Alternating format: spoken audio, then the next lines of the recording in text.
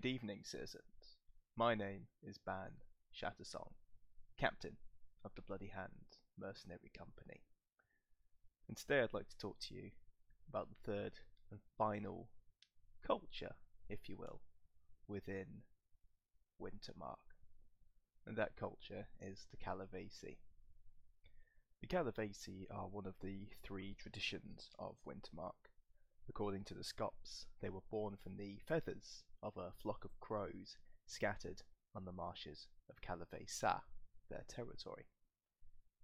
Regardless of the truth of this claim, they and their Suak cousins have lived in the northwest since before written records, perhaps even predating the Terranale Empire.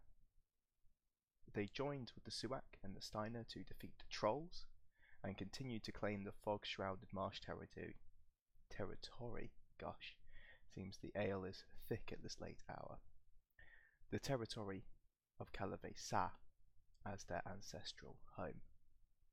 The stereotypical Kallavesi is mystic, peculiar, and wise. They wear homespun wool, fur, and leather clothing, and love to decorate themselves with feathers and semi-precious stones. Their colours are the colours of the marsh, earthen greys and browns, smoke grey, moss green, and the occasional bright flash of colour. Bedecked with totems and fetishes, whose meaning is often deeply personal, they often cover their heads and hide their faces with peculiar masks, evoking the power of a favoured animal, spirit if you will.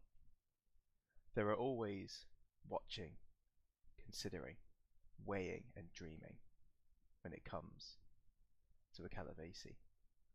They are the last to speak, but their words echo with insight and wisdom. Now, as we know, the Winterfolk admire heroism and believe that it speeds a spirit's passage through the labyrinth of ages. When people remember the legendary figures of Wintermark history, they often think of the otherworldly Kallavesi, bedecked in feathers, dispensing vital wisdom to those they guide. The Kallavesi believe that heroism comes from the exploration of the skein, from the choices a person makes as they travel through their life. Once a decision is made, one cannot go back and make that choice again. One can only move forward to the next choice. So, the iconic Kallavesi hero is Tekupala, the Kallavesi shaman that guided Empress Marika to greatness. The Kallavesi live in dreams. Now, these dreams for them are the gateway to understanding, and it reveals truths about the world of which the waking mind is ignorant. They trust their intuition and listen to their instincts.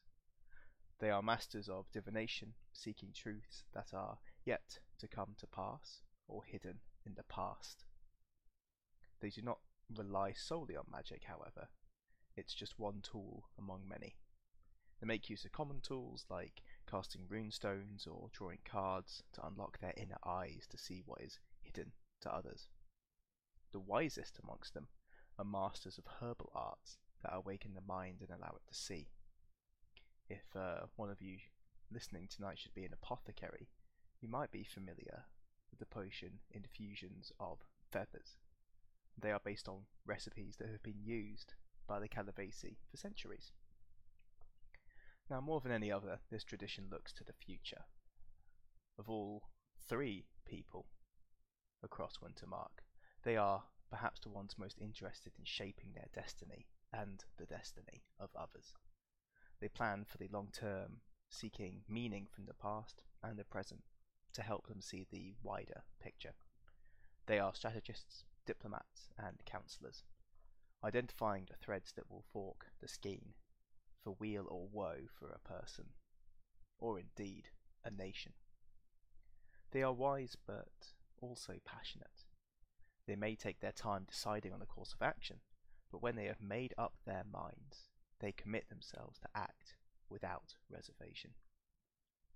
The archetypal Kallavesi warrior may meditate before entering battle, but once the fight begins, they throw themselves into the fray, wrapped only in the skin of a bear or wolf, committing themselves fully to the fight.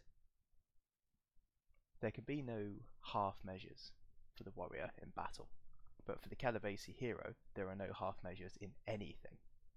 Once the path is chosen, they do not look back. More stormcrows and mystics are drawn for the Kallavesi tradition than either Suak or Steiner. Wintermarkers do not always follow the advice that such heroes give them, but they know what is always worth listening to.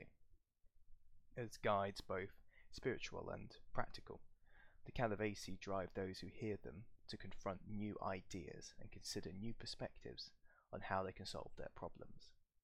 The best are able to inspire their peers from other nations to do the same, a skill that applies to many deft diplomats. The Kallavesi and their virtues are an interesting topic. The Kallavesi are deeply religious, believing fundamentally in the power and faith of their spirit. While most of them embrace the way, they are often at odds with more orthodox priests. The virtues provide power, true, but they are not the only spiritual forces that the Kallavesi honour. There have been repeated accusations that in private the Kallavesi talk about the inspirational power of the ancestors of the Winterfolk more than they do recognise paragons and exemplars. They are said to commune with these spirits of the dead in a manner more suited to orcs than imperial citizens, and also to make use of dream quests, trance-like meditation, and drugged inspiration to receive inspirations that have little to do with the doctrine of the faithful. Wisdom is the preeminent virtue of the Kallavesi, and many dedicate their lives to seeking it. Unlike some imperial citizens, they are more likely to look for wisdom internally through meditation than externally in books or the counsel of others. They also seek to share their wisdom and understanding. Tekupala, again their hero of legend, who served as an advisor to Empress Marika, is an inspiration to many Kallavesi people. The Kallavesi are also vigilant, keeping their eyes peeled for threats to themselves and their people.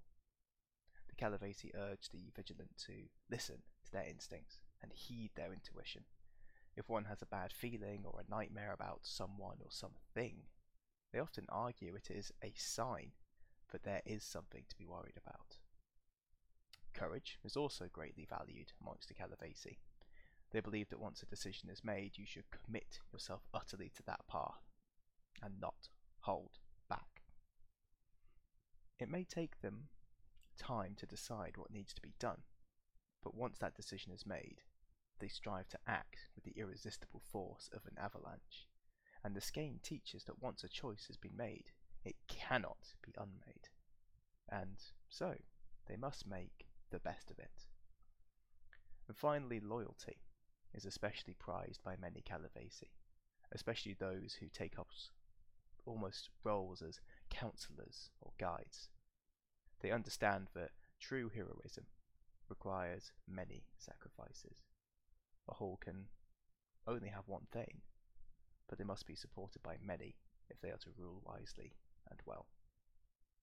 The Kallavesi welcome the chance to work through others, content to put aside the glory of leading when it comes to having a chance to change a great leader's skein. However, regardless of their calling, the followers of this tradition have a preoccupation with spiritual matters. The magical practices of the mystics are well known, but only one example of the way the Kallavesi weave mysticism into every walk of life is the warriors, thanes, diplomats, artisans, and scops that alike draw on the deep well of Kallavesi esoteric understanding to guide their path. The Wintermark customs surrounding birds and feathers are well known, nay, even obvious, just walk around their camp. but they are even more pronounced with the Kallavesi. According to mystic lore, a bird's wisdom is contained within its feathers. So, Kallavesi will often make a point of collecting and wearing any feathers that they find, seeking to gain mystical insight by absorbing the discarded thoughts of a bird that has shed them. And like their Suak cousins, some Kallavesi warriors choose certain beasts as personal totems, often wearing a beast skull or leather or a bone mask as a helmet. The meaning a beast has may be quite subjective, and it depends entirely on personal symbolism and idealized imagery. One Kallavesi warrior might wear a wolf helmet to draw on the fierce loyalty of the wolf pack, whilst another might wear the same helmet as a reminder of the bold ferocity of a wolf against any threat.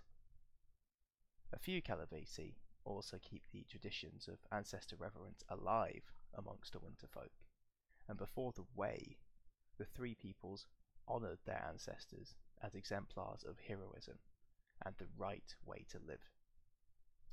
Now, don't say that near your nearest priest, because since joining the Empire, some Kallavesi have had to continue this practice, admittedly quietly, as it is heresy, of course, to imply that these heroic ancestors carry the same weight as exemplars or paragons.